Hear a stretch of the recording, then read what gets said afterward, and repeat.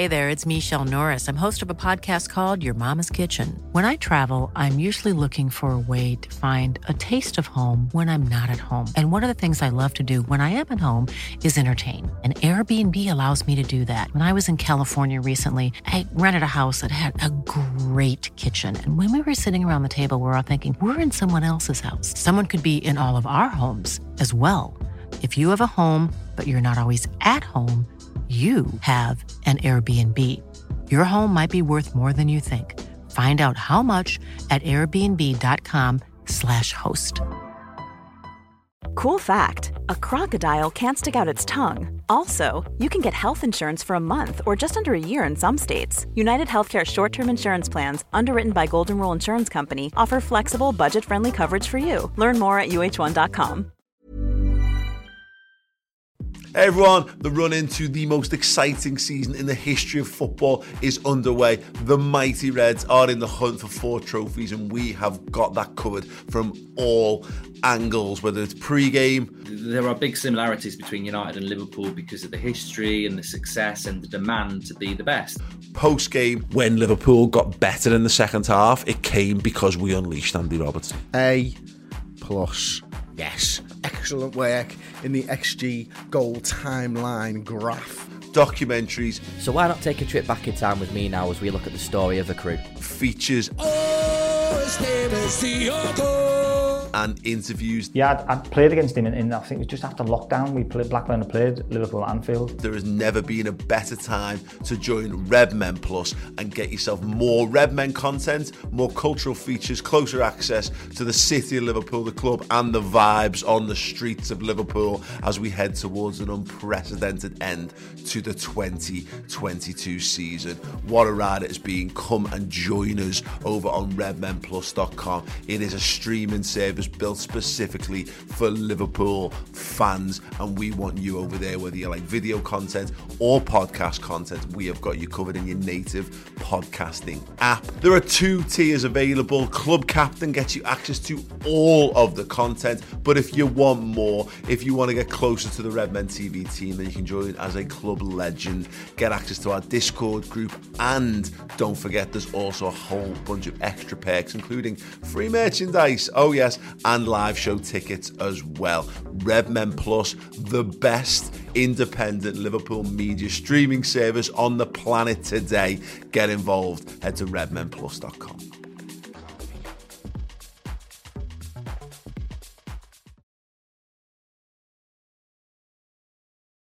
Hello everyone, welcome to the Redmen TV podcast. I'm Chris Pajak, I'm your host today. I'm joined by Steve Plunkett and by Ross Chanley. For this one, it is very much the morning after the night before, and we will come to the Villarreal game. Don't you worry about that. We've got an action-packed, chat-packed show here. Actually, not really action. I can throw a bit of action, but not much. Chat-packed show here for you today. We will be discussing the Villarreal game. We will be discussing our quadruple attempts, of course, and the fact that those dreams are still alive and who we want in the final and everything else that goes into it. And we'll be talking about Spurs in the next game a little bit. And before all of that, we've got an incredible kick-off question from my mate, Deaf Mute Dan. So Dan has asked us, Steve, and I'll start with you here. Let's do it one at a time, actually. As I've gone through the question with you, you're remaking the original Star Wars, but you can only cast Liverpool players. Who are you casting in the current squad? Who would you pick to play Han, Luke, Chewie, R2-D2, C-3PO, Princess Leia, Obi-Wan, and Darth Vader? Let's start with Han for some reason. I don't know why you'd start with Han, but because he's cool, isn't he? And he's like the smooth guy, isn't he? So would you go with Hendo for him? Because he's kind of cool and plays it down quite smooth. I think he's a little bit too uncool. He's a bit too much of a dad for me. Think so? I don't know. I'm very much in the dad camp here. That's a tough one. Then I don't know. Still, the other one possibly would be Virgil because now he's super cool, isn't he? Oh yeah, that's a shout. You know. I was thinking Bobby. See, you focused in on the cool thing, but like he's a bit of a rogue as well. Remember? So it's Bobby, isn't it? Probably is Bobby then. Yeah. See, I went Robbo, but now I'm thinking you are probably better because I went more rogue than handsome, cool. Who's rogue and cool? Robbie's not cool, is he? No, he's about as Pasty good as, yeah. There's got to be Bobby, hasn't he? Yeah. Yeah, Bobby. Okay, Bobby Firmino. We'll get the comments up and we'll have a look at them if you leave us yours. Luke? Salah, because he's a Salah. hero and Thingy ripped his arm off, didn't he? That's brilliant. That's brilliant. Salah's going to come out with a black glove on. That's amazing, mate. That's absolutely amazing. Salah then, that's that one. Chewy? Canate, you don't mess with him. He's massive and he'll sort it out. Virgil. Yeah. That's true. I went with someone that looks a bit more like animal-like, so Costas. Oh, nice. Ali would be a good Chewbacca. Yeah, he would. He's hairy enough, isn't he? He is hairy enough. Okay, let's go with that. R2D2. I mean, it would be Shaqiri if he was still here. So just pick the smallest person. Elliot, with the that's widest what I went legs. with. The widest legs, yeah. Oh, no, he hasn't got wide legs, but we'll go with that. C3PO. It's Matip all day long, isn't it? Matip all day, no messing around. Princess Leia. Ross. That may also be Poppy because it's probably the most attractive. Oh, wow, okay. Okay, man crush. Yeah. Yeah. I mean, it's Alison Becker's most I can attractive. see where you're going with that. Because he can be a bit feminine on some of his Instagram posts, can't he? So, yeah, I'm happy to go. Bobby's getting multiple shouts here, isn't he? I'm going to go with Diogo Jota because I think he just kind of looked like her.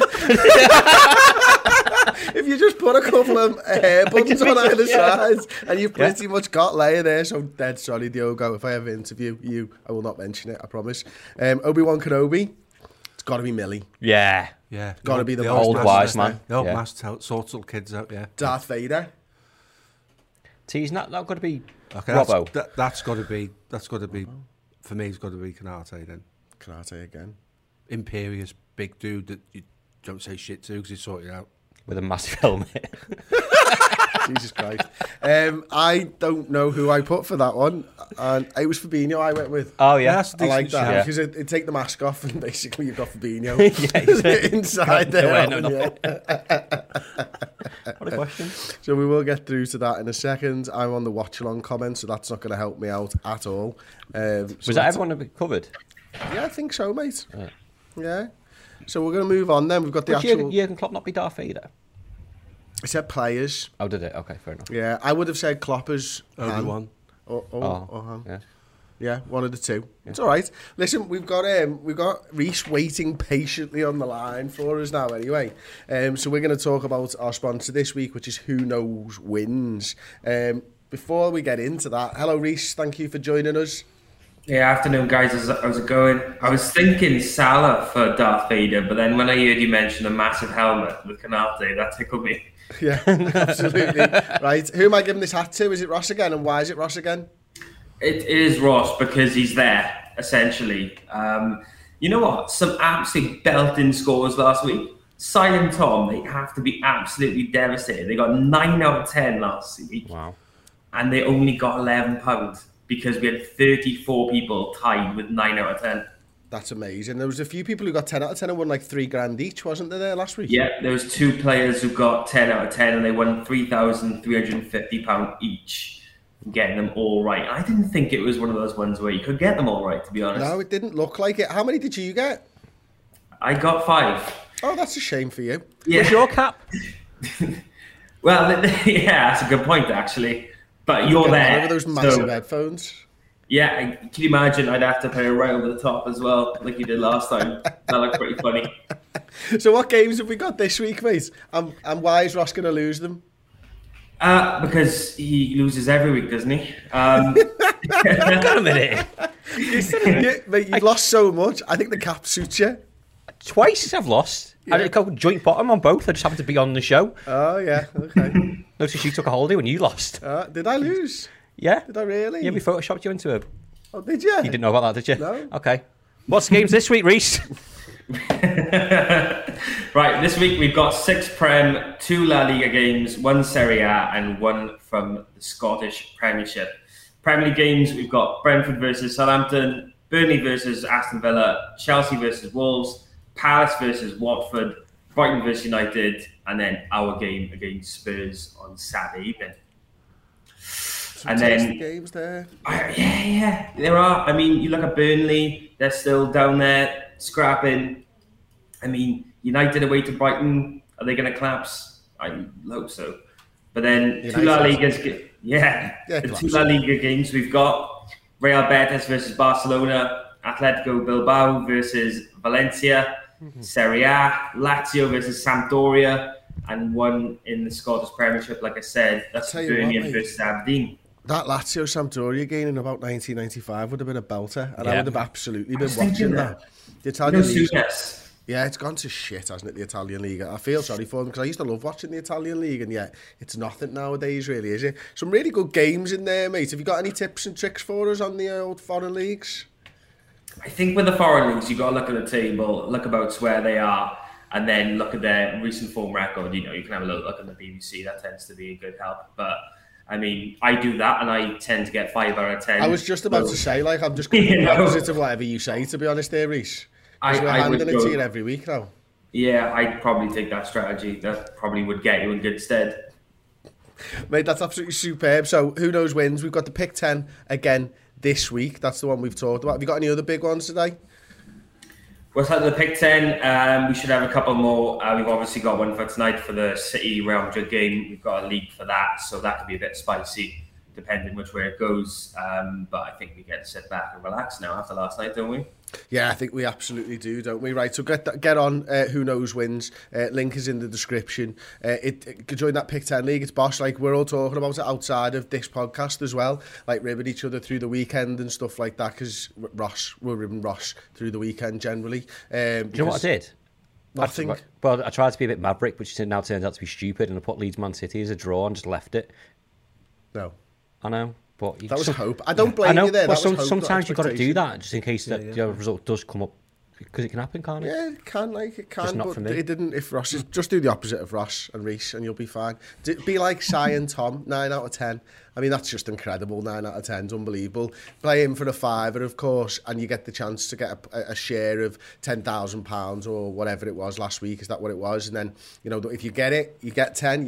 The winners shared 3,000 odd each, which is unbelievable. Obviously, if you lose one, you can still get money on it, and that's the best thing about it. If you lose one on an accumulator, then you're not going to get your victory. You're not going to get your money. But in this game, you've still got a chance to win. There's big money handed out every single week. It really is fun to play. We are talking about it behind the scenes. It's been absolutely brilliant. Reece, thank you so much for coming on and talking about it once again, mate. We'll see you next week, I'm sure, and have a good weekend, and hopefully I'll beat you once again. You too, guys. Hopefully not. Next one. Mate. Right, we're going to crack on with the podcast then. Big thanks to Reece, and Who Knows Wins really is brilliant, so get involved. If that is your bag, of course. If you're not into that type of thing, totally understand. Don't feel pressured in any way, shape or form. We are here though now to talk Villarreal Liverpool. I'm just going to share a quick little thing from Jurgen Klopp's press conference last night, so we're going to roll that right now. Outstanding, massive, feels like it's the first, to be honest, because it's always so special. It's, for me, the best club competition in the world. Love it, love the sound, everything, love the night, respect to Villarreal.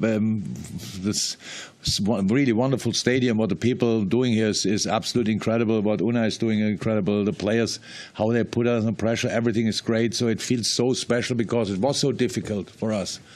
But in the end, we deserved it as well, and that's really cool. And it was massive from the boys. So before the game, I told the boy I would like to have to read the headlines, which is that the mentality monsters were in town, just because I wanted us to be from the first moment, not that somebody who defends the result but goes for the 3 points or for the win. Couldn't see that, but the second half was like this, and I'm not 100% sure, but I asked what is in Spanish, and I think it's mentalitare monstruosos, something like that. Sorry, but maybe somebody can figure it out. So for me, it was like this because it was. You could see how impressed we were in the first half, and then coming back like we came back in the second half is really special. With 500 games, like it feels with the boys played, it's completely normal that a thing like in the first half can happen. But reacting like we reacted made it really special again, and that's I'm really happy about that. Hello everyone, welcome back to the Redmen TV podcast. Jurgen Klopp talking there about the fact that Liverpool are mentality monsters. That is what we're going to be talking about right now. Steve, It was some game last night, wasn't it? A proper game of two halves. Yeah, I was sitting there the first half thinking, who's this? We don't do this. Nobody wanted the ball. It was like, give it the ball to somebody. He didn't want it. They give it to somebody else, and he didn't want it. It transcended itself across everybody in the team, and it was nervy. They were nervy. We were nervy. Everybody was nervy. And then obviously, as you say, game of two halves. Come out in the second half, just totally took control of the game. The Diaz substitution was the catalyst for that. That guy's immense. And I said on here last week that we will be having conversations along the same lines as we have about Mo Salah with this guy in the years to come. He is unreal.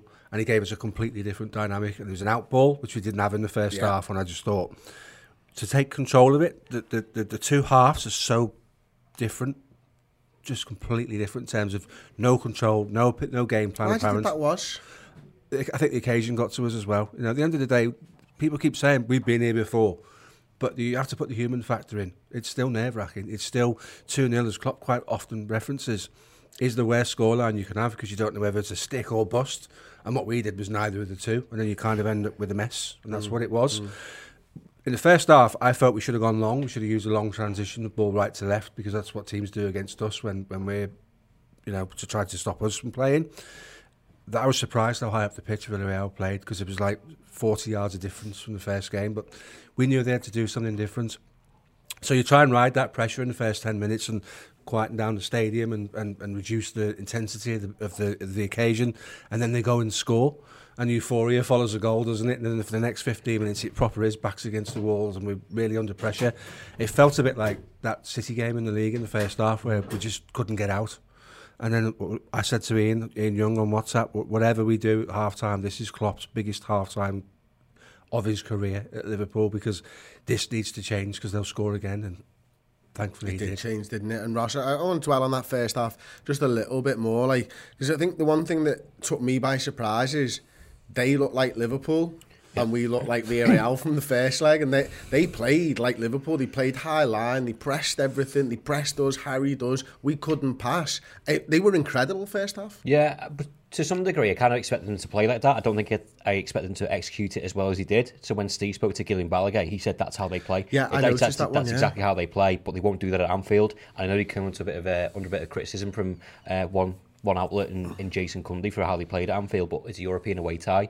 You do what you have to do to get yourself or keep yourself in the second leg, and they did. I think that credit should go to them and their fans, because I think we do it at Anfield. Anfield's the cauldron where we're the 12th man. There is no reason why another team can't do that and be exactly the same, get behind their team. They had nothing to lose. They were confident in the way they were playing. They had some players that came back that weren't available in the first leg to them as well.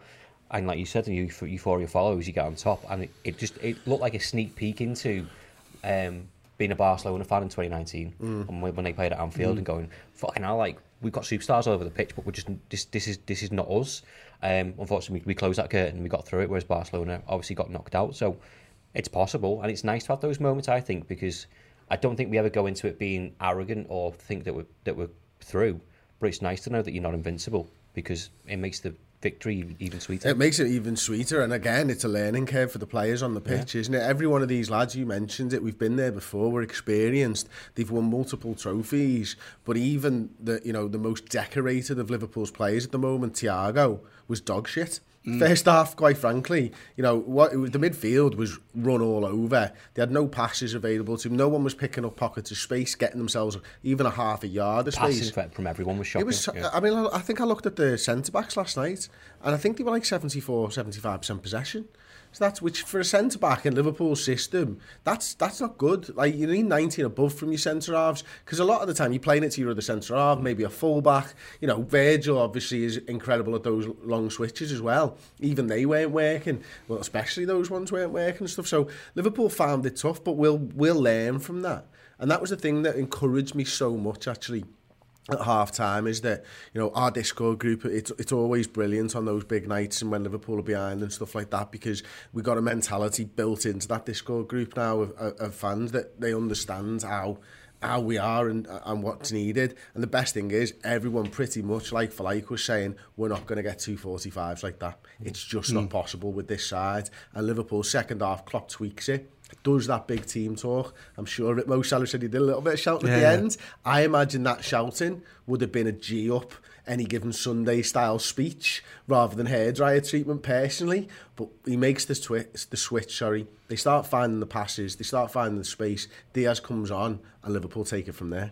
Well, Klopp's very philosophical, isn't he? He's not a man that centres on negative, so I would have thought he would have given them information they could work with rather than just randomly screaming at people for giving the ball away, and that could have been any of them in the first half.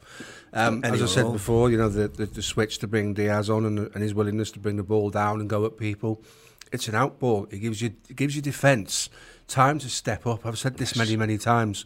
When our centre-backs step up to the halfway line, it's game over. And it's exactly the same for our chief rival City. When they do it, it's game over. It doesn't matter who you're playing against. They just take control of the game. Within 5 minutes of the second half started, our back line was 30 yards further up the pitch. They didn't have the pace to run in behind us, so the long ball's not really an option for them. And we saw that at Anfield. So we took control of it. What is really pleasing for me is that we can go from what is a shit show, basically, in the first half, to come out, have a 10-minute reset, listen to what's been said between Klopp and Linders and obviously the senior players, go out, put the second half performance in like that. That shows the level that we're at. We've gone from being pretty poor, let's be honest, we were, to having that elite mentality and that elite game plan, and it saw us through. And if you didn't understand Liverpool Football Club, you'd watch that game and think, what's happened to Villarreal in the second half? Because they're not the same team either. That's because they weren't allowed to be. That's because we did what we do. We took control of the game. We kept the ball. We like you said, we used the centre-backs. That 70-odd%, probably most of that came from the second half, where we recycle and try down the left. When it breaks down, we work it back across the centre-backs and go down the right.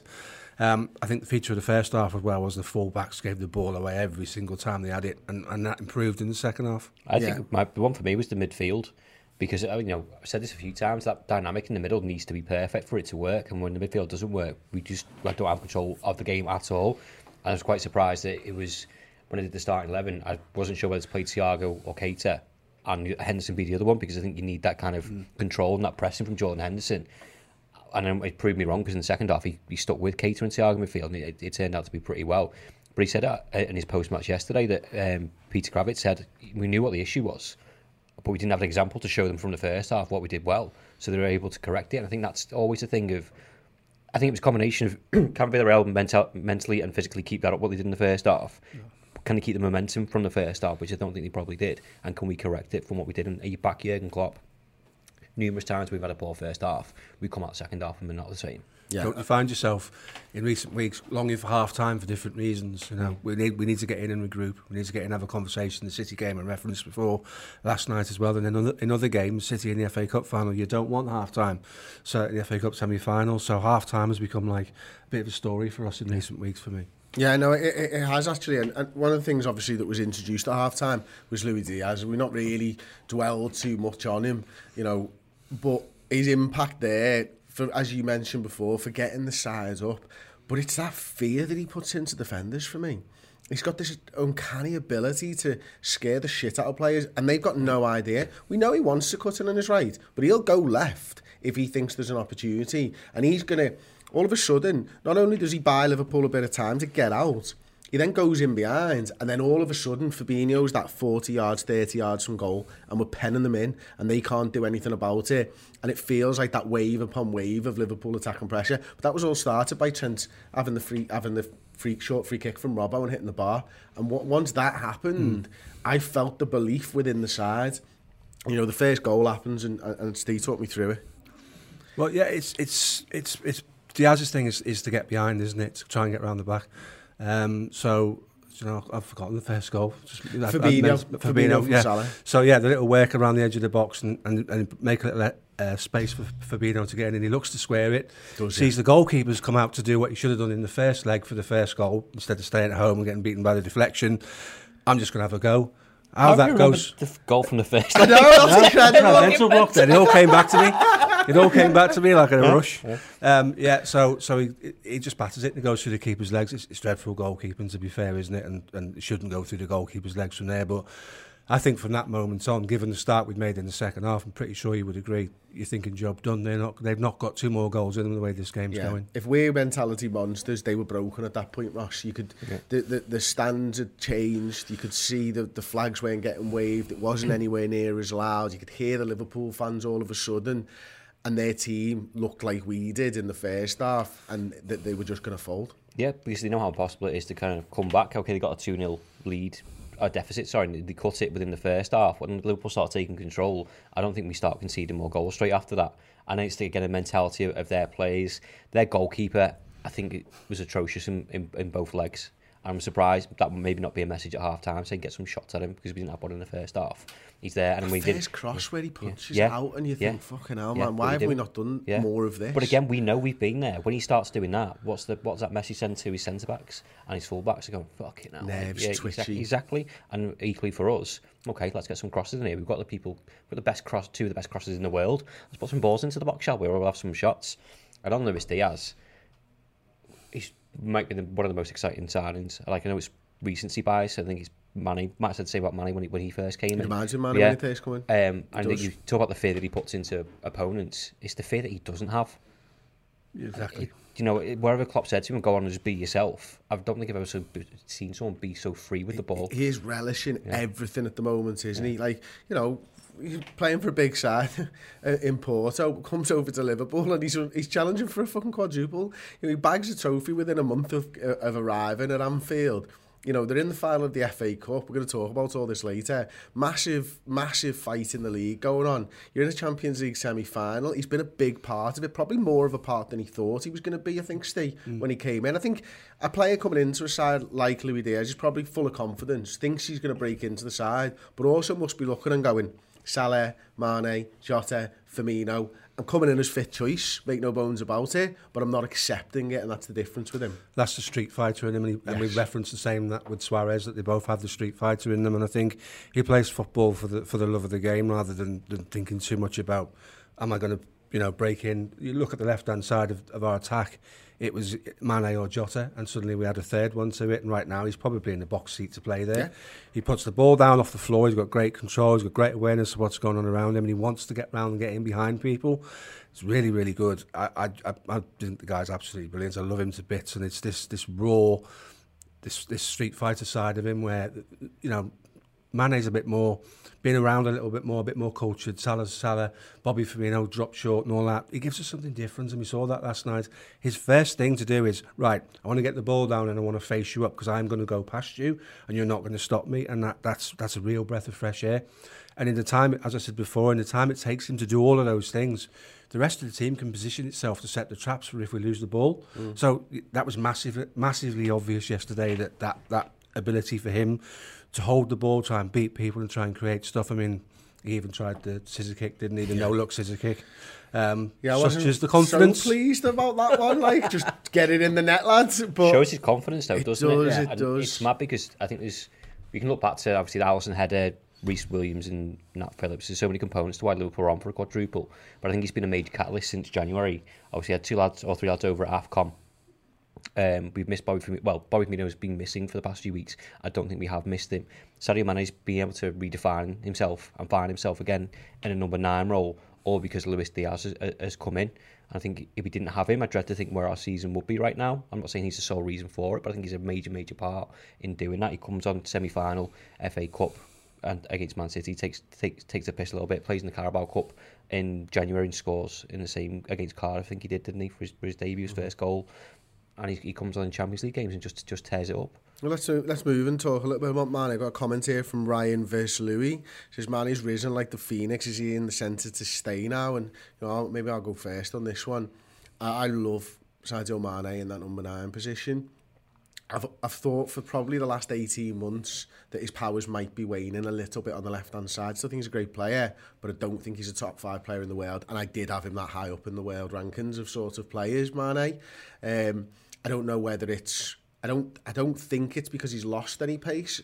I think it's just because he's such a known quantity nowadays that it just becomes more and more difficult. Like I liken it back to, when you're young and you play footy in the park with your mates, you know all the moves, And it's very difficult all of a sudden when you've been playing footy with someone for 5 years in the park to be able to actually beat him cleanly. You know, you might have to use your body and shoulder him and all that and just sort of bundle it past him a little bit because you know each other intrinsically. I feel like Mane has been sort of reborn in this number 9 position right now, and it's a position that he seems to be relishing, you know, and what we've seen with Diaz, I sort of mentioned this a minute ago, is Diaz is coming in and doing the things that Mane did do. You know, beating that man, first 5 yards, putting it past him, going past him, tricking him, bamboozling him, and not being able to have a sort of understanding of where he's going to be. He's such an enigma at the moment, Luis Diaz. But I don't think Mane's necessarily that enigma anymore that he once was. That, to answer the question, I don't think it has to be fixated. I don't think he's 9, that's his fixed position, that's where he'll play for the rest of his Liverpool career. I just think he's another option for Liverpool, and from his perspective,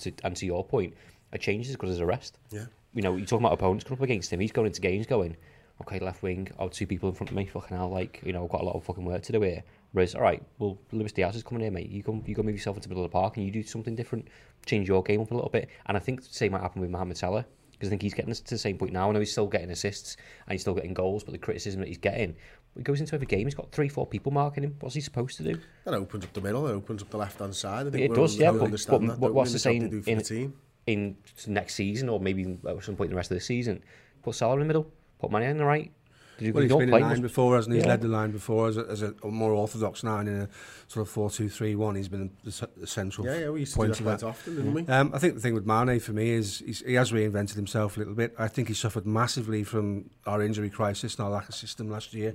Because if you think on the year before, he had Wijnaldum behind him and he had Robbo going past him and he had Firmino coming from centre to the left-hand side, and they had a little bit of a pattern to play going on down there.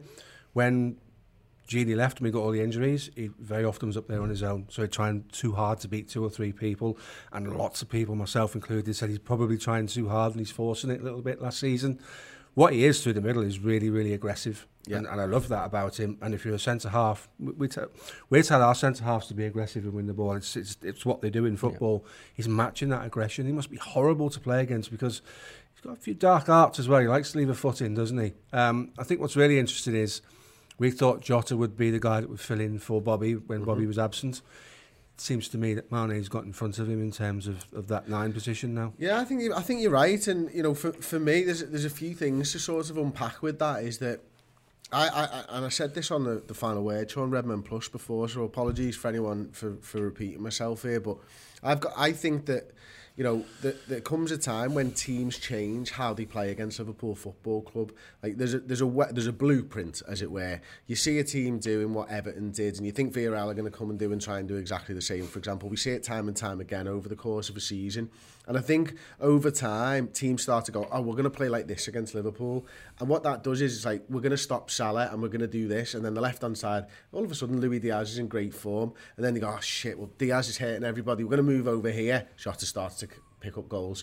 Then all of a sudden, oh, fuck, we've got to watch Jota, Mane or Salah start to score the goals. And that's why we're such a hard puzzle to sort of solve, is if the left don't get you the right will type of thing. And that's why I think it ebbs and flows between who seems to be in form, who's in the right position and who's not in the right position. Jota's time will come back, I'm sure of that, but he was poor last night. Yeah, but I think the other difference for the season, certainly, and I know we couldn't do this for large parts of last season, but the first thing I noticed in pre-season games was the extra midfielder getting into the box. The amount of bodies that were coming in, the extra question that we're asking, because as you just said there, you know, 2 banks of 5, what do you go and do? You stop Liverpool's forwards, and it was kind of, we pass it round from side to side, waiting for the right moment, and then it's crossed into the box, headed, cleared, and whatever. Now we're seeing Harvey Elliott get into there. We're seeing Fabinho I think he's playing ahead of Thiago quite a lot from seeing some of your stat shows, and he's getting into the box. Even last night, he's getting goals because we're able to push up that much.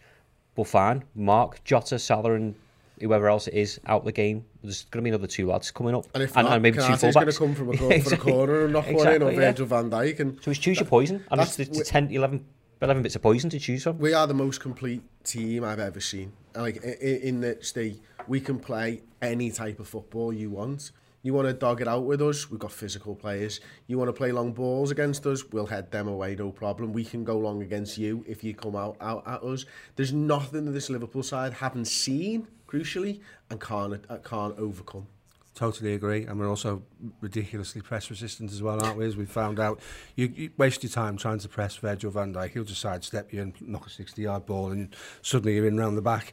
It's really good. It's the system works really well at the moment. Your point about the extra midfielder arriving in the box is a really good one.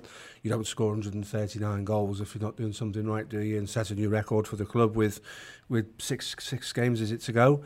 At the moment, I think we're the best team in world football, all told. I don't think there's a team out there. Obviously, Manchester City over 38 games, that might prove to be different for us. We don't play them 38 times, and they wouldn't want to play us 38 times. And I think the first half of the FA Cup semi-final, and they referenced making changes. They brought a £100 million man off the bench to play, so that doesn't wash for me. We got it right, and when we get it right, we do what we want, and teams just have to follow us. We bully teams. We bully teams with football, as you said. We bully teams with physicality. There's many strings to our bow, and I think in terms of the squad and the options we've got, you look at the midfield, there's 5 or 6 in there. Look at the back 4, there's 5 or 6 there. We've got an amazing backup goalkeeper, and we've got 7 guys up front who've got like 8 goals more between them. It's an embarrassment of riches, and we've got good footballers who shouldn't be sitting in the stands watching, can't get into the squad at the moment, and that's hard for them. But for a Liverpool fan, and I agree with you, this is the best Liverpool team I've ever seen in 40 years as well, which is quite an endorsement. I've seen 84. I had the 84 team down as the best. This one's better. I mean, you look. I had to remind myself last week at Villarreal at home, this was the European Cup semi-final. It wasn't fraught with the stress that normally comes from a game of that magnitude. Last night, I don't know. I can't even begin to imagine what went on in the first half, but we weathered it. We went in, we came out, we showed all of the things you've just said, that resilience, that ability to change the game plan for what is needed. And we got the result, and Paris, here we come. And we will be talking very, very shortly, actually, about Liverpool's chances at the quadruple. We'll be talking a little bit and looking ahead at the FA Cup final against Chelsea. The same with the Champions League final against either Real Madrid or Manchester City. And we're obviously going to have a little talk later about Tottenham and the rest of the league. But before we do that, we've got a little bit of... I suppose it's a little advert for Redmen Plus. This is why you should join the run-in with us. Go deeper into the story behind Liverpool's most iconic away kit with this unique feature documentary streaming exclusively now on Redmen Plus. Go to redmentv.com, sign up and watch it right now. Life is full of what-ifs. Some awesome, like what if AI could fold your laundry? And some, well, less awesome. Like what if you have unexpected medical costs? United Healthcare can help get you covered with Health Protector Guard fixed indemnity insurance plans. They supplement your primary plan to help you manage out-of-pocket costs. No deductibles, no enrollment periods, and especially no more what-ifs. Visit uh1.com to find the Health Protector Guard plan for you. Hey there, it's Michelle Norris. I'm host of a podcast called Your Mama's Kitchen. When I travel, I'm usually looking for a way to find a taste of home when I'm not at home. And one of the things I love to do when I am at home is entertain. And Airbnb allows me to do that. When I was in California recently, I rented a house that had a great kitchen. And when we were sitting around the table, we were all thinking, we're in someone else's house. Someone could be in all of our homes as well. If you have a home, but you're not always at home, you have an Airbnb. Your home might be worth more than you think. Find out how much at airbnb.com/host. I'm Sandra, and I'm just the professional your small business was looking for. But you didn't hire me because you didn't use LinkedIn Jobs. LinkedIn has professionals you can't find anywhere else, including those who aren't actively looking for a new job, but might be open to the perfect role, like me. In a given month, over 70% of LinkedIn users don't visit other leading job sites. So if you're not looking on LinkedIn, you'll miss out on great candidates like Sandra. Start hiring professionals like a professional. Post your free job on linkedin.com/people today.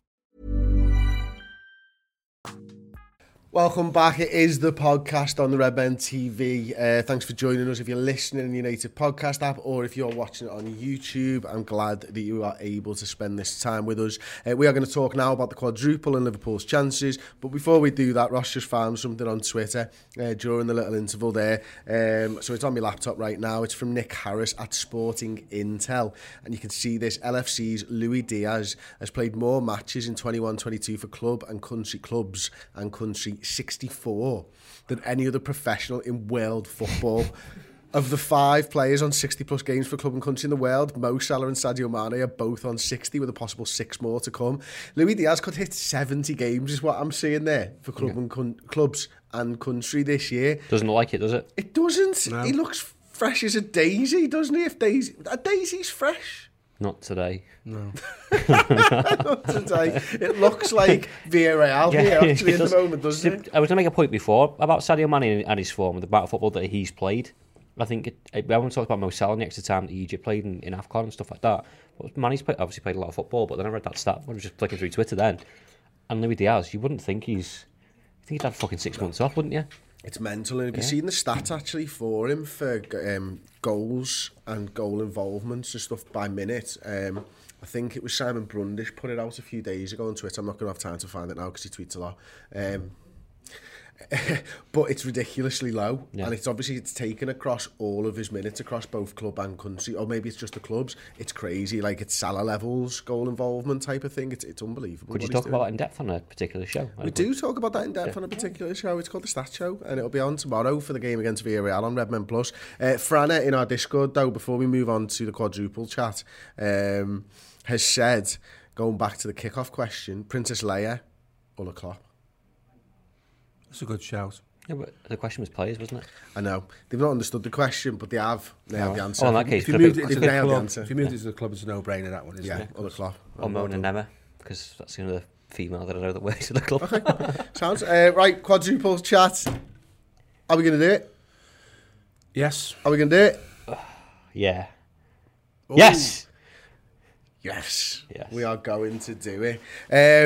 First, do you know what's mad for me, Steve? First of all, like we've never had a season like this. Not quite to this level. It could all unravel. Don't get me wrong. And I think I saw on Paramount Plus or CBS or whatever it is, Carragher and Henry talking. By the way, Henry's amazing on that Paramount Plus, and he's not that good on Sky. They just seem to utilise him in the wrong way for me. That whole thing, they're a lot more personal than it's well better, isn't it? Yeah. It's so much better. So I love watching those videos. What I found really interesting is them talking about it, and what would happen if Liverpool just won the Carabao Cup, and it doesn't really bear thinking about. But I think they all came with, look, it would be a disappointment in some ways, of course it would, but like what's mad for me is we've got an FA Cup final. Kind of forgot about it, We're 2 weeks away from an FA Cup final, and like we're not buzzing about going to the FA Cup final, and Steve, we should be. Yeah, we should, but it's part of a bigger, much bigger picture, isn't it? It's kind of like we have this fierce rivalry with United, and if we do the quadruple, it trumps and aces their treble. And according to some people, well, but Stan not to others. Stan Collymore, leave it alone, mate. Don't what be saying stuff like that. What the fuck is he on about? Clown, absolute good, mate. Can't be coming out with stuff like that. £8.5 million clown. Yeah, I loved him, by the way. I did. I thought he was brilliant, mate. It's another conversation. And I met him and I thought he was great as well. This one opinion, terrible. Yeah, it's a bad take, isn't it? It'll be on that terrible takes thing on Twitter very shortly. It is, but I think we're all caught up in the crest of a wave that how many games to go? 7 games to go, 6 games to go. It's only going to get worse. 5 games to go, 4, and so on and so forth. And then the FA Cup will be upon us. I think such is the clamour to do something that's never been done before that makes you immortal, and you can almost... Football could come to an end that day and you could just write completed and shut the book on it and forget about it, because what else is there to do? And that's what's on everybody's mind. Even Rio Ferdinand is saying if this Liverpool team do the quadruple, they've trumped and surpassed everybody. There are no equals. They are on a level of their own. They are the best there ever has been, the best there ever will be. This is probably the only year this is ever going to happen. Yeah. Probably the only year this is ever going to all come close to happening, and now that we're going to play every single possible game that could be put in front of us across the season, and no one's ever done that before, even if we end up with the Carabao Cup, we've had a hell of a season. And do you know what? Can I answer one part of that question? What's next? I'll tell you 3 things that are next. The fucking Charity Shield, the Super Cup, and the Club World Cup. Because if you can do all 7, and if you do the 4, you've got a really good chance at 6 for a start. Like... Charity Shield, it would be Chelsea, would it? Or does it go to the second place in the FA Cup, in the league? Yeah, be City. So it'd be City. That's a tough game again for a meaningless trophy, but if you can get 7 of the 7 available, in a calendar year, that is truly immortal for me. Football completed it, mate, isn't it? Yeah. What else you do? I think just for another angle on it, I think there's also a fear of a few things. Fear of talking about the quadruple, and I don't think the players and the manager are of this. We're allowed. I know. Yeah, we should hope, dream. This is what we're here for. We're allowed, but also I think that fear of the come down. If it doesn't work, it'll come down and melt down. Probably, of course. Something that made me feel better yesterday. I was listening to a social clip from Gareth Roberts yesterday, and to what you just said there of. People should be proud of this team no matter what happens for the rest of the season, because it's fucking incredible. This time last season, we were done. We were just coasting to the end of the season. We were just wishing people to come back from injuries in hope that Virgil and Van Dijk would be all right for the season, in hope that Joe Gomez would be all right, in hope that Joe Matip could play 3 games or 2 games. In hope that Liverpool would return. Yeah, in hope that Liverpool would return. Look at that thing that will do the rounds at the end of the season of the pundits from the BBC and that little spreadsheet that they've got where Liverpool would end up, what they'd do. Manchester United fans being, we're far better than Liverpool now, we finished above you in the league.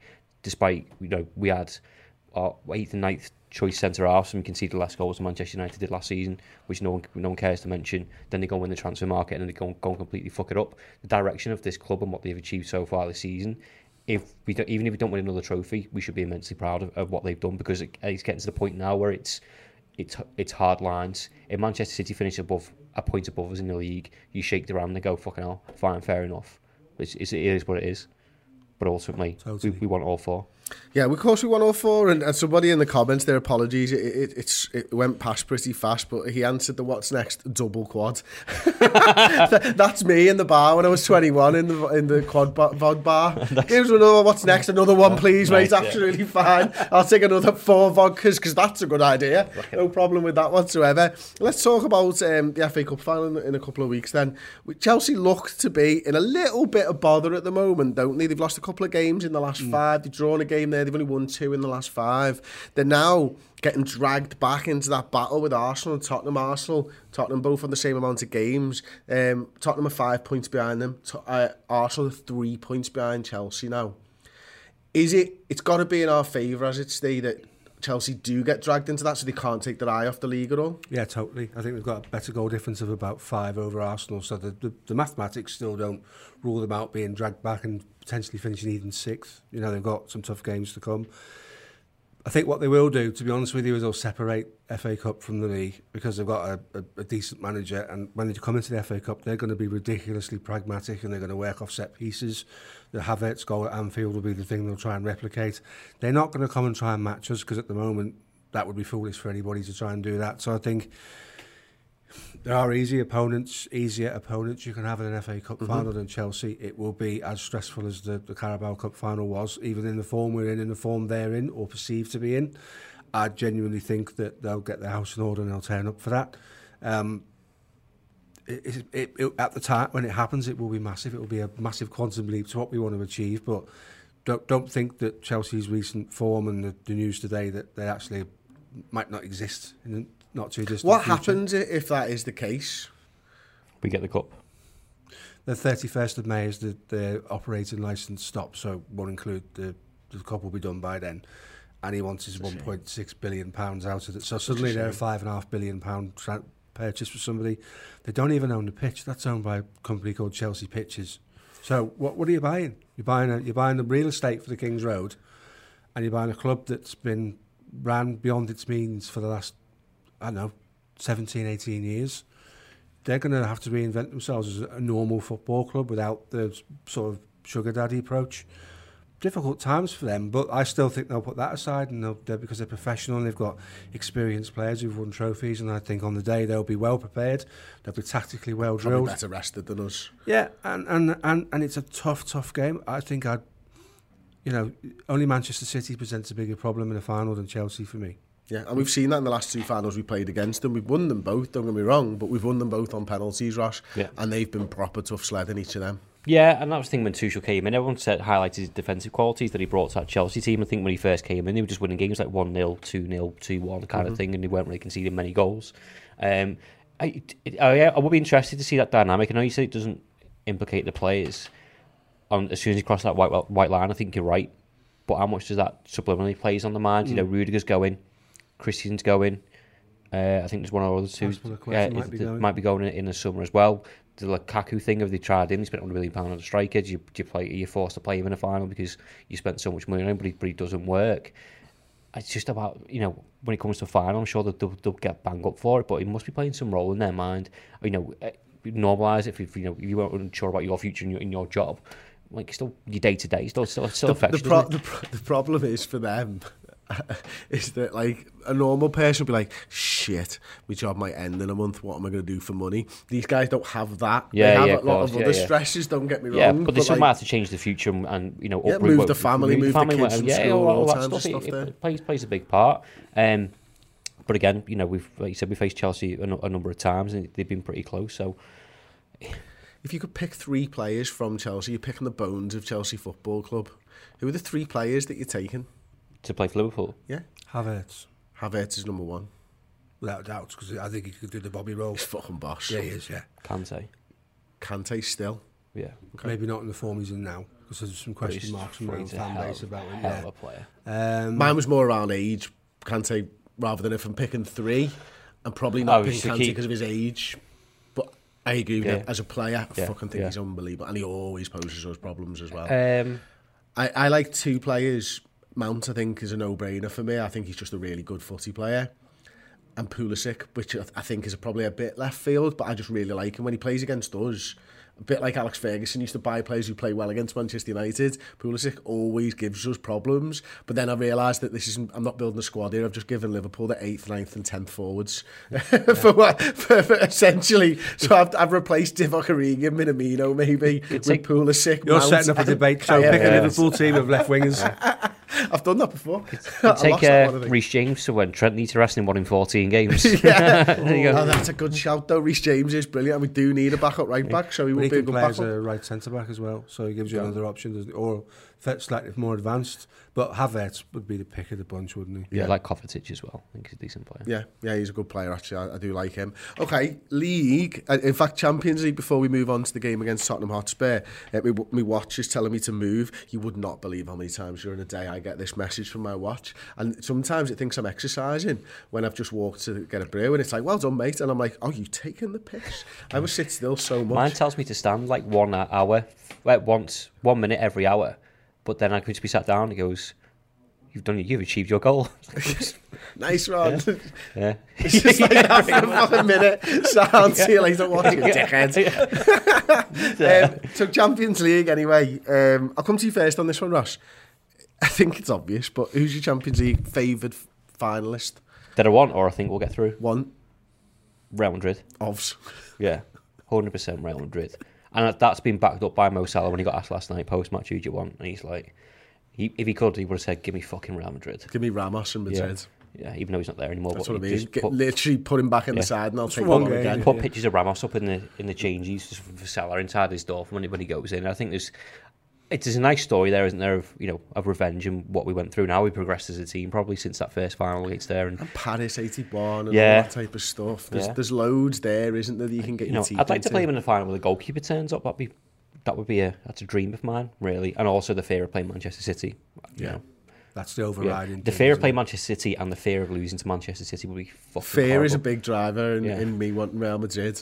Yeah. Like it really, really is. I just don't want to be the team that hands them the first European Cup. And we would never hand it to them. And if they beat us, they deserve to be the champions of Europe, because I think we're the best team in Europe. The best team in Europe doesn't always win the Champions League. Ask Liverpool in 2005, ask Porto when Mourinho won it. It's not necessarily like that. But if the two best teams do go into it, and Manchester City do the unthinkable and beat us in the league and beat us in the Champions League, the big thing there is the greatest side I've ever seen wasn't quite good enough, and that's the disappointment. Not the disappointment with not winning the trophies, it's knowing that there was someone better than us. Small margins though, isn't it? Of course it is, especially finals. Yeah, the worry for me is that the second they get their first Champions League, they start to understand what the competition's all about. That makes them dangerous because their infrastructure is so good. They go to a whole new level. And they need the fans as well. And they'll wake up to what it is to be a Champions League winning club. This is our 10th final. It's ingrained in who and what we are. You know, I've heard a rival fan on the pod was on some months ago say Liverpool can be having an average league season, but you just know they turn up in the Champions League. And that's spot on. That analogy is actually spot on. it's a concern, and you're right, the fear factor of what would you imagine coming to the end of the game when we've lost 2-1 to City, you just what do you do with yourself? Because it'd be an awful feeling, wouldn't it? Literally. Imagine how much they could fiddle the books if they do win the Champions League.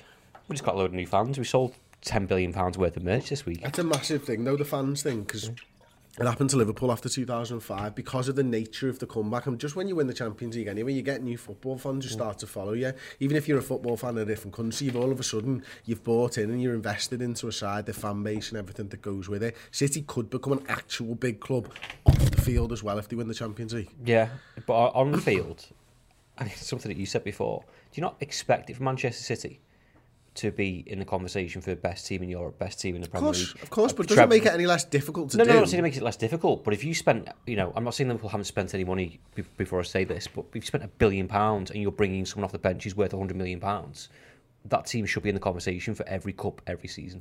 I agree with that, right? But I can disassociate Pep and the players 100%, from the money in this one. And I know they're £100 million players, I know they are, but there are other teams that have spent close to £1 billion who are nowhere near good enough. Exactly. Manchester United, Everton have spent a lot of money. Arsenal have spent nowhere near as much as the others. Chelsea are nowhere near us for the money that they've spent over the last 15 odd years. They were for a long time. So I can understand and recognise that Man City have financially doped for years. But the fact is, Guardiola is an exceptional coach regardless. He doesn't buy the players that you think he's going to buy.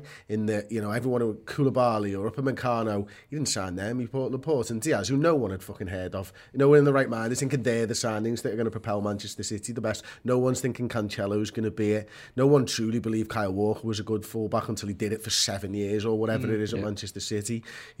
How is he going to replace Kompany and Silva? Well, he has. He's answered those questions, and probably with different players. The big one is Grealish. That's the difference, where he's gone, I'm going to buy the obvious one. And that's probably the one that hasn't worked out most right now. He might have something to say before the end of the season. Grealish has become a £100 million cog in a multi-billion pound machine. Yeah. So Aston Villa was like, isn't he great? Because he's the focus of everything that Villa do. At Manchester City, he's just one of another been ridiculously expensive. You sold Kevin De Bruyne tomorrow, he'd be 100 million. So there's not just one, there's several of them. I think you're right about disassociating the money and taking that out of the equation. There's 2 clubs in the Premier League at the moment that specifically buy for what they want, and that's Liverpool and Manchester City. And that's no surprise they're at the top of the pile, because everything, the due diligence, the analyst work, and all of that stuff is done professionally and properly. And they don't buy the likes of Paul Pogba because he's a big name. Exactly. I put Newcastle in that conversation. Some of the recruitment that they've done in January, and with the amount of money, disposable money that they've got, I think they could have gone down that route pretty easily. But I think some of the signings that they've made have suited what they need, not on the same level as Man City and Liverpool. But I think that's another club, and they're going to have that problem though. At some point, Eddie Howe's going to reach the top of his capabilities. Is Eddie Howe a world-class manager? Can he create a world-class project? That remains to be seen. The logical side of it says you need a Klopp, Conte, Tuchel or Guardiola at the figurehead of a club like that. So Newcastle's one we'll watch with interest. I think they're as far away from it as Manchester United, really. Yeah. Ultimately, that fear of Man City is respect, isn't it? Yeah.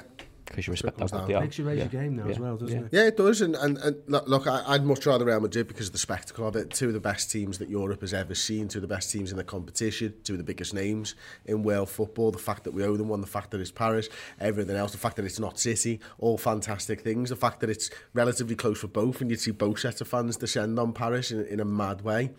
I just think it would be a much... I think, and we had a bit of disagreements about this on one of the last shows that we did, is I think that's the final that fans around Europe might want. I think a lot of English fans would probably want, Liverpool City, but it's close between the 2 games is what's the better final. Manchester City, in fans' minds, kind of irrelevant in terms of the club size as we think they are, because we don't recognise them as a big club or a big rival. Irrespective of Manchester United's form, they will always be our go-to for our rival.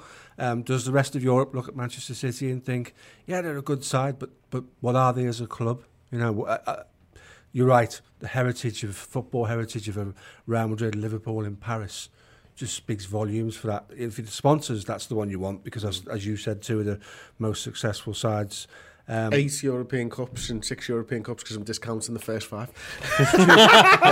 2 games to win it. Yeah, exactly. That's it's like that. Did you hear about that boxer? He was like, what did he do? I can't remember. Is it a boxer? No, I don't think it was. Oh, it was a golfer whose major honours pre the Open era.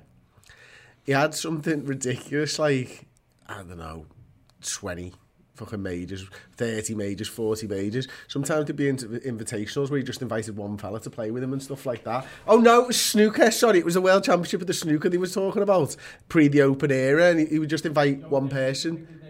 Whoa. Joe Davis.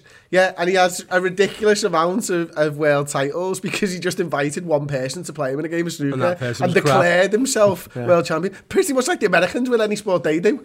Just play a couple of teams from America and declare yourself world champions. The World Series just in one country. Yeah, the NFL. Oh, we're the world champions. You're the only country that plays it apart from Canada. No one gives a shit. And you're not the world champions. You've played nobody. I love the NFL, but anyway. Can't remember what we were talking about then. You took us off on a mad tangent there, didn't you? Should we just go to the next topic? Yeah. Okay. Tottenham Hotspur is the next game. Do you think, Ross, that last night will have taken it out of us? No. No? No. I like it? No, I don't think so at all. Tottenham going to feel the wrath of a bad 45 minutes from Liverpool? I think the needs to be recognised the time period from Villarreal to Newcastle, from Newcastle to Villarreal, and to come out with those results, I think is phenomenal from Liverpool. Now we've managed our squad, now we've dealt with it. Okay, we didn't have the best first half last night, but I think there's a big gap between now and Saturday night, which I've moaned about Saturday night kick-off for about a week now, why they've done that, but I think it might actually suit us playing a bit later on. Our record against Spurs is pretty good. I think they would have preferred to have been Newcastle position players at 12:30 on a Saturday. I think they're under pressure because you mentioned before it's so close between them and Arsenal for the race for 4th. They've got Arsenal the week after they play us. And Arsenal fans are all on it us now, like, can you do us a favour and all this type of stuff. So they're loving Liverpool. They ultimately need to win this game, or they don't get Champions League football. So you think does that play into our hands then, whether they're going to come out at us? But I think they have to. Or, the thing that does frighten me about them is the pace of Son. Yeah. If we play a high line, that, I think there's any team in the league, well, obviously Man City, they're the ones that probably frighten me the most. Yeah, because Son can go and he's an absolutely lethal finisher, isn't he, Steve? But with Conte's size, I mean, Ross is right, we get a bit of extra time to recover. I believe it's because of the Championship, all the games are on at 12:30, and right. BT normally have the 12:30 game. Was it the final? So they've moved it to 7:45.